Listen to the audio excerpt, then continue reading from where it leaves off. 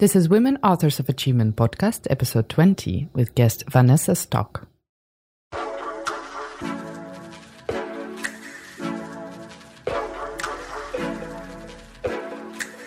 Hello everyone, I'm your host Daria Suvorova and welcome to today's conversation. Vanessa is the VP of People and co-founder at Pitch, which is changing how presentations are crafted and knowledge is shared. Before joining Pitch, she was the HR director to help startup Clue and also was part of Wunderlist, where she helped hire and build the core team. Vanessa is one of the Berlin's key voices on conversations around leadership, people management, and how to build a successful distributed team. And this is just the tip of the iceberg of today's conversation. I hope you are ready. And if you found lots of food for thought in today's episode, make sure to give us 5 stars on Apple Podcasts.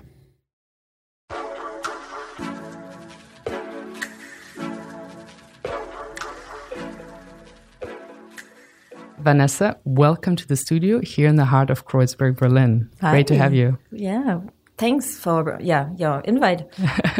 And a few weeks ago, I was reading that a bunch of introverts behind Pitch raised 85 million USD. And I mean, this is amazing news, really. Congratulations on that. But can you also tell me what does this mean for the team and for Pitch?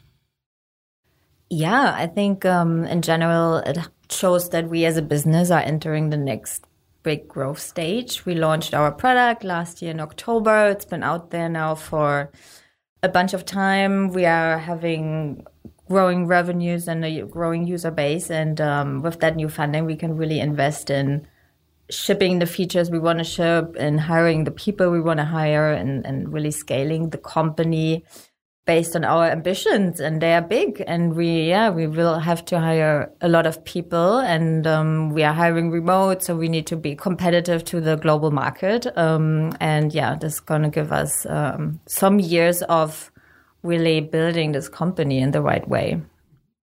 Before we explore a little bit further about the team and the history behind it, because I really love it and I want to speak about this with you, can you explain what is Pitch for those who don't know and how is it about to disrupt how teams collaborate and work today? Yeah, so the essence of the product is basically we just felt that the whole presentation market has been like untouched for like decades and it's been stuck in the 90s. And when we look at the software landscape, we really felt like all these products are evolving in the design space and developer tools and everything. And the presentation market is so huge and nothing really happened for many years, or at least we didn't feel like there's anyone really disrupting it in a way that it's reshaping the way how you create presentations and share them. So we started it. And the way or how we envision it is, we basically want to reshape the whole experience of creating a presentation, sharing it, spreading it with the world, but also collaborating on it, but also playing and presenting it. So there are so many aspects of presentations that we think you can basically bring together in one product and really bring it to the next level. And we are living in a remote world. People are working from everywhere. People want to spread their ideas. And we didn't feel like there's one tool bringing all of this together. So it's going to be like a mixture of video call, editing, like a Jamboard, like collaborative board and presentation. So it's like, it's actually not really a presentation anymore, really per se. It's focusing on the presentation experience and the way how you're going to bring your ideas into a presentation, because we want to focus on the user that's not the best designer, but you can basically design and share a great deck that's professionally designed without being a designer. I don't want to talk too much, but we're also going to launch a new big platform, and this is going to be like, the SlideShare and cool, basically. The next generation of the way how people can share their ideas. Yeah. And I was reading actually from Christian Reber this great quote: consulting firms create PowerPoint presentations on a PC, they share them via email, they convert them to PDF, and this is complete broken experience. Exactly. I mean, this has to change. This is going to be centralized in one tool and then one space. And ideally, Pitch will be the place where you go if you want to find the best pitch deck for ABC or the best marketing report or the best, like the Netflix culture deck that was like sent around back then. I remember this was a big thing everyone read, but it was like in a really bad shape. shape. And so ideally this will all be shared and placed at Pitch. I would like to speak a little bit now of the team and how have the team members have grown since Wunderlist, because this is where you got to know each other. Yeah, I mean, so Wunderlist is now more than 10 years back. So everyone was still kids in a way. And it was like for many people, the first job. And I think all of us and the whole team just grew and matured. And we all went through experiences. Half of the team was part of Microsoft, part of a big corporation. Others went through the startup world like me, meeting lots of other founders, lots of other teams. You just saw different scenarios and you just learned so much through that, also through the Microsoft acquisition. And I think all of us, just matured in their roles, but also as people. And I think what all of us unites is that we want to, create a very intentional organization and do the right thing. And this is possible like today after all these years of experience, right? To work differently and to really deliver such a product as Pitch. You think this would not be possible like 5-10 years ago? I guess Pitch is a lot more complex than Wunderlist as a product, I would say. And I think everyone has much more experience. I think probably we would have gotten also pretty far back then. So at Wunderlist, we got also very far. But I think now, with having this validation through this first experience, you're actually able to have a lot more advanced conversations also with VCs or with team members and envisioning like a much more bigger product. It's just so admirable that you kept each other on the radar and that you came together again. I mean, this doesn't happen often. Was there a very strong friendship, a bond, or someone particular bringing you together?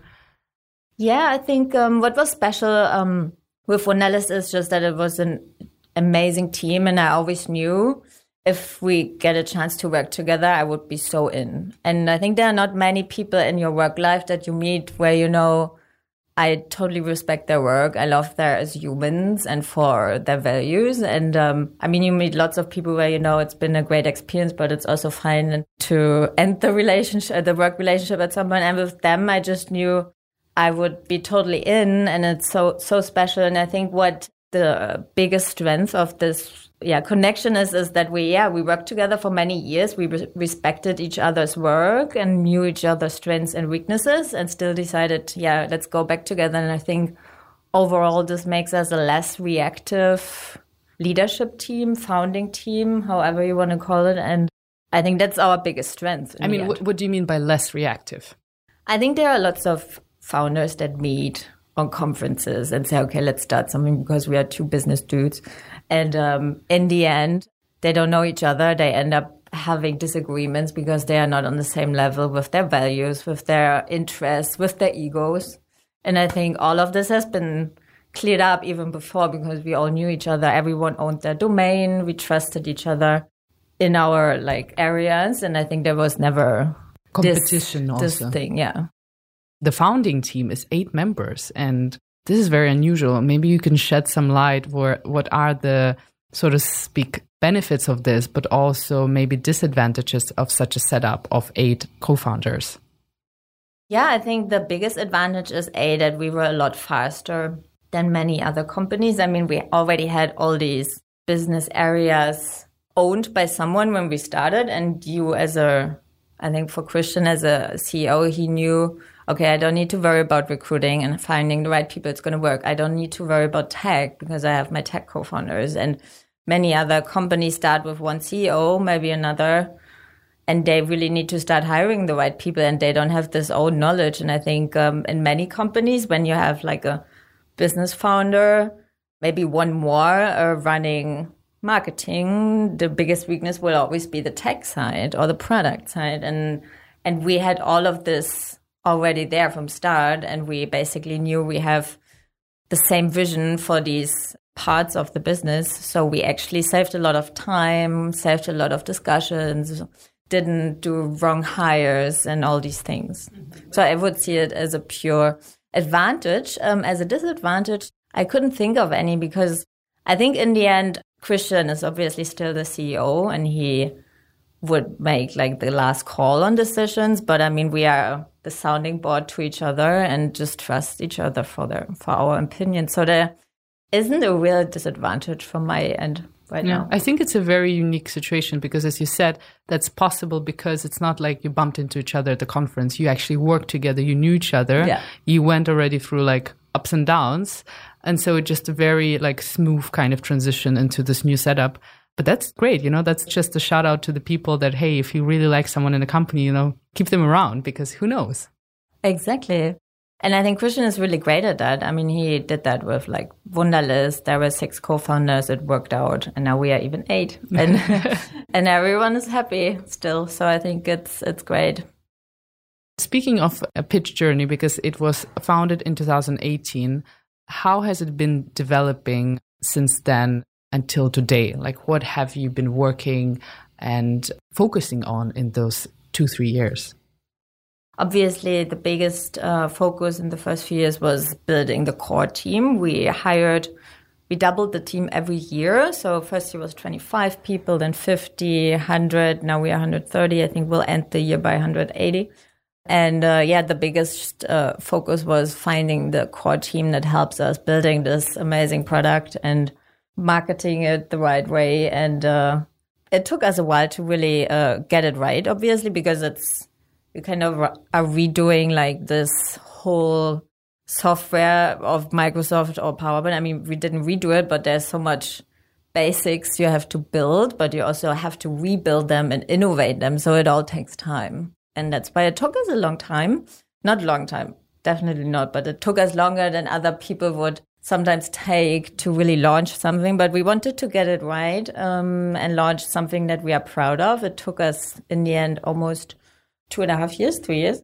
So before we launched it. And then one part of this journey was obviously also our limited preview release, in which like our first users could use it for a while and we gathered feedback before actually launching it. So it was like a well-prepared launch last year. Now, Vanessa, I would like to shift a little bit towards you and your favorite topic of HR and people operations, everything people related. And as a VP of people, what team and organization do you dream to build, and how do you achieve that? Yeah, so maybe I start the answer more like what my intention was with HR in the beginning. So I started my career in PR and communications. I worked in advertising agencies. I was like really enjoying the pace, but I was always questioning this hierarchies, these artificial like rules that people worked in, like in all these companies back then. And I was always like, why does it have to be like that? Why am I junior? Why can I not do this? And I always felt like I really want to build organizations in which people feel like they have meaning in their work and they create something that they are proud of. And there's not this random boss taking the advantage of people. And I think that's why I went back into university and studied business psychology, organizational psychology, because I really believed in you can change the way you work and you can change the future of work, which is obviously nowadays a big topic. And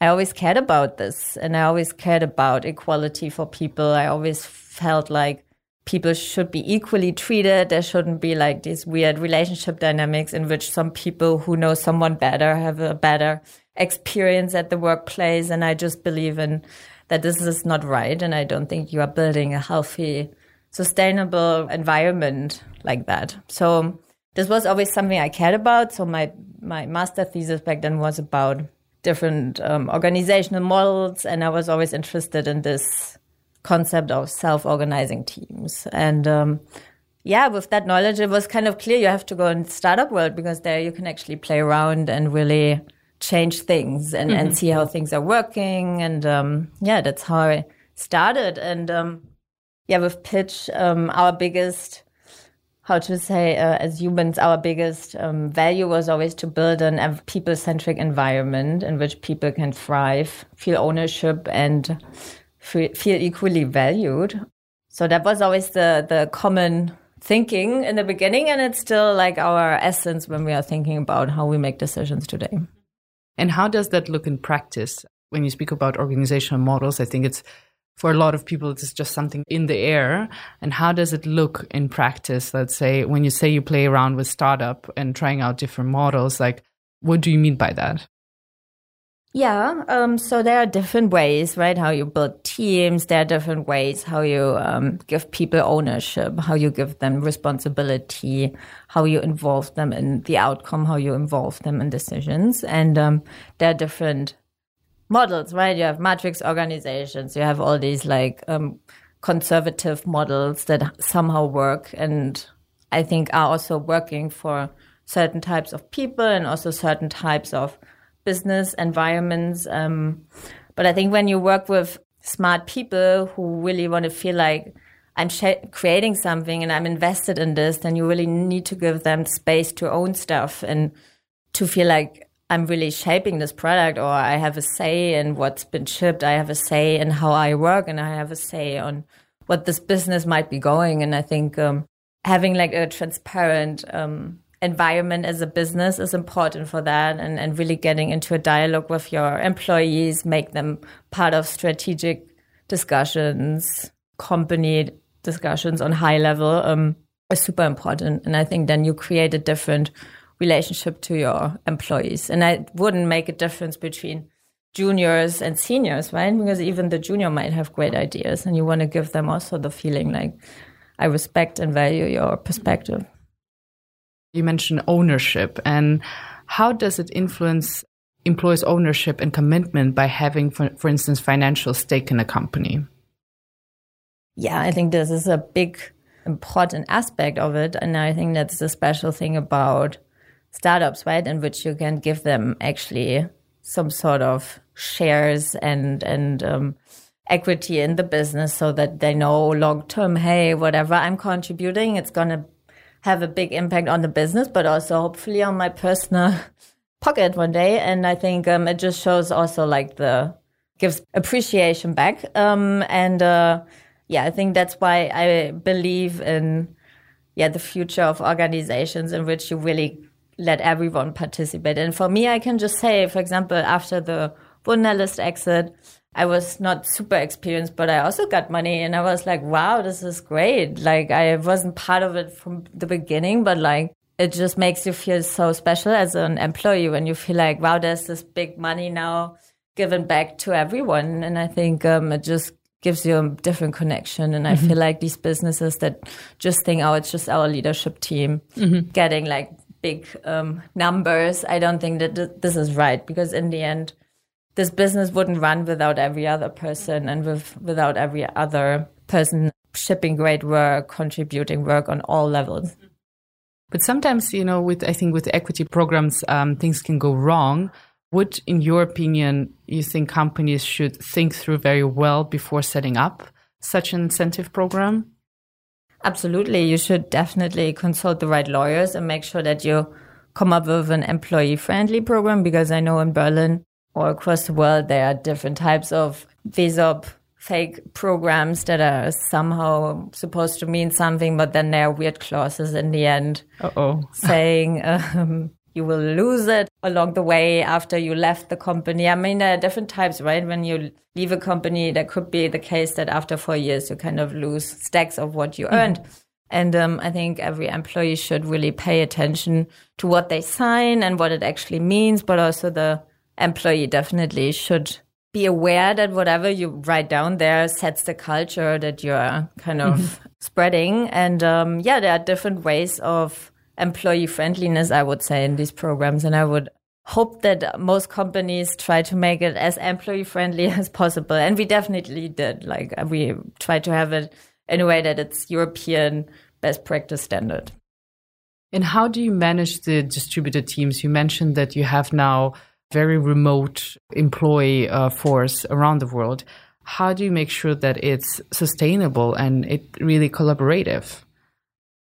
So we were always really believing in asynchronous communications and also having a low meeting frequency. I don't know if that's still true, but but I think we really want to remind everyone to rethink if you need this meeting, if you need all these people in there, and to really question if you can also do this just by a good Slack update or by writing a good document or brainstorm asynchronous in Notion or whatever. And so I think it's a mix of asynchronous communications, really in fostering this also as a leadership team, giving people the right tools to brainstorm remotely, but not being always there at the same time. We have people in different time zones, so you need to really incorporate this in your culture that people wake up at different times, but you still want them to participate in decisions. And so you need to document it and make these informations accessible and also give them time to look at these things and then contribute.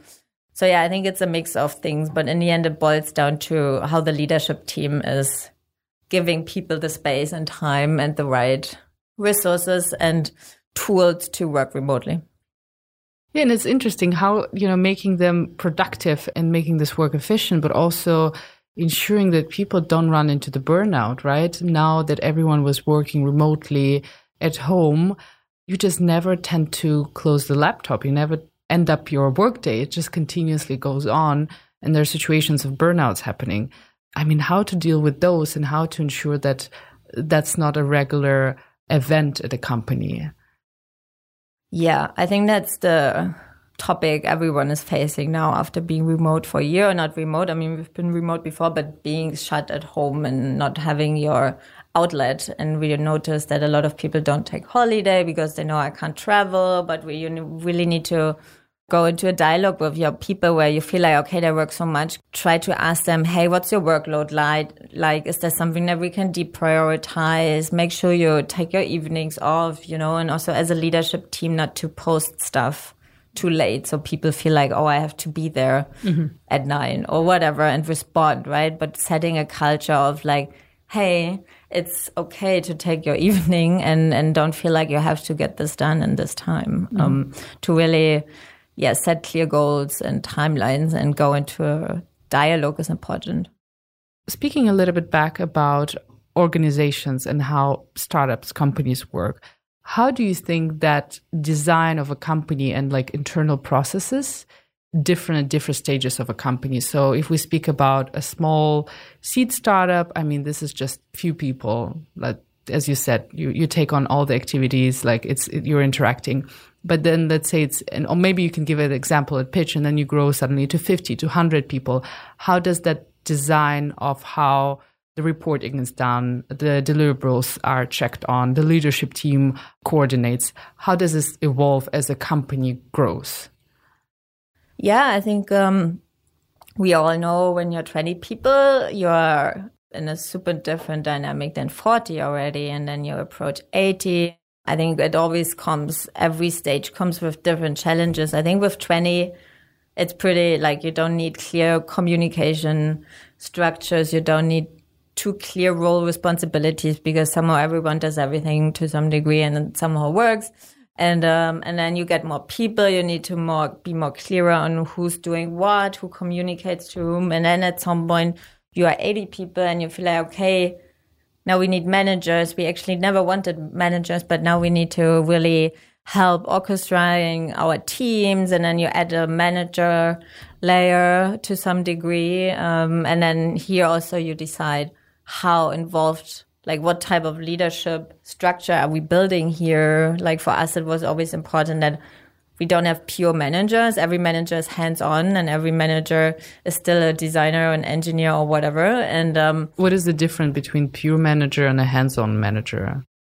I mean, there are leadership cultures and organizations where the manager actually doesn't do any work themselves anymore, where they just do check-ins and report to the leadership, right? And they tend to have even less insights of what's happening actually in the product. And so there are different mentalities on how you can introduce that. And for us, it was really important that also our C-level VPs, heads are really hands-on and still able to really do work and don't get too like, oh, I didn't do that. I don't know, Ideally, they are able to answer all these questions and also really help that team also to own their work and not present their work to someone else. And how do you ensure, I mean, as the company grows, that there are no silos, right, between the different teams and groups? I think that's also, and especially in the situation where you're remote, you don't bump into each other in the office, there are more and more silos appearing in the company. How to minimize those? Yeah, I think for us, when you build a product organization, you really need to make sure that designers talk to engineers. That's why there's always an engineer and designer in the same team. So they have to talk on the same level. And then also, how is marketing integrated in this? And you need to make sure that all these functions are communicating regularly on what are we shipping, what's happening in the product, and that there's a constant exchange. And I mean, it's always a process, and things need to improve along the way. But I think the more open channels you have, the more accessible you make team updates. We have like our team bulletins that are shared with everyone, where every team gives an update on Friday. So everyone knows what's happening in all these teams. I mean, you need to read it. If you don't, then you probably don't know. Yeah, I think it's about, in fostering a culture in which people feel like I can share what I'm doing, and we want to hear what happened in your team, and also everyone else wants to appreciate the great work and to celebrate it also in a way, I think is important. And now, Vanessa, now as a VP of people, I mean, and you were HR director also at Clue, I mean, what your heart is beating for, really? What are you super excited to be like, to work on things in a company and in such a also like growth stage environment? Yeah, I think what I'm passionate about is really building a healthy organization in which people feel like I'm so connected to the work, but also to the humans I'm working with, and that you are really feeling like you can grow with this organization. And I feel like now we're 120 people, we need to invest in a much more complex way into everyone's development. So coming up with like ways on how to onboard people and how to develop them long term is a much more different question than it was when we were 60 people. And I think I'm very excited about this, and I'm very like thinking a lot about these topics and coming up with like a clear people strategy on how to grow now from 120 to 300 people. I think, it's going to be a wild and nice ride. Wild and nice. I like that. Before I would like to wrap up with my favorite question, I just want to ask you, like, what's the plan ahead for you, for Pitch? I mean, what is there that you're looking forward to in the next, 5 years? Yeah, I think it's a lot. I mean, we are going to continue improving this amazing product, hiring amazing people. We are just about to hire some C-level. We are building out our leadership team. We are hiring a lot of like people for our product teams, marketing teams, and it's going to be so, it's already crazy what type of people we can attract here as a Berlin company. Like, we really have conversations with all these crazy leaders from Silicon Valley, and people are really up to join us, and it's amazing who you get to know and what type of company we are able to create. It's really amazing. And I think the next 5 years we're going to focus on really creating this running organization in a remote way that's hopefully having people everywhere, and that we somehow make it work and get everyone to really contribute in a meaningful way.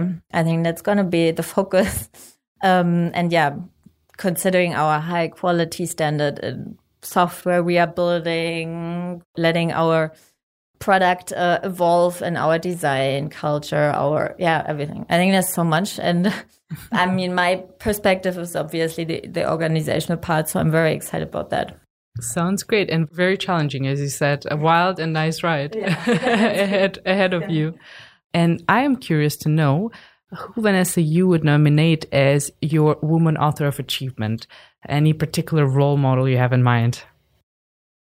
Yeah, I thought about this a lot, and I feel like I thought about so many people, and I feel like I have so many inspiring friends that are role models to me on so many levels. So I find it super hard to like nominate someone. I would nominate all my friends that I aspire for their life paths. There are many interesting people I met throughout my career. I think I really aspire our COO, Osa. I think she's a very great peer, and I'm learning a lot from her. And I would, if I have to nominate one, then it would be her, because she's now in my present life, and I'm really feeling like I can learn from her every day. That's great. Well, hello, Osa. Vanessa, this is excellent. Thank you so much for your time and for sharing a lot about, Pitch and this really unique setup, and how you as VP of People and really expert when it comes to organizational design, when building productive, healthy environments, shared the insights with me today. Yeah, it was great. Thanks for all these amazing questions, and made me also think a lot and reflect a lot. So it was great. Thank you. Thank you for joining us today. You can subscribe to the show on Apple Podcasts, Spotify, or wherever you listen to your podcasts. And please don't forget to leave us a review. We're always excited to read them. If you want to interact with us, the guests, or the podcast listeners, then head over to our Instagram page at WAA.Berlin. And while you're there, make sure to check our webshop. Thank you again for listening, and we're looking forward to being back soon.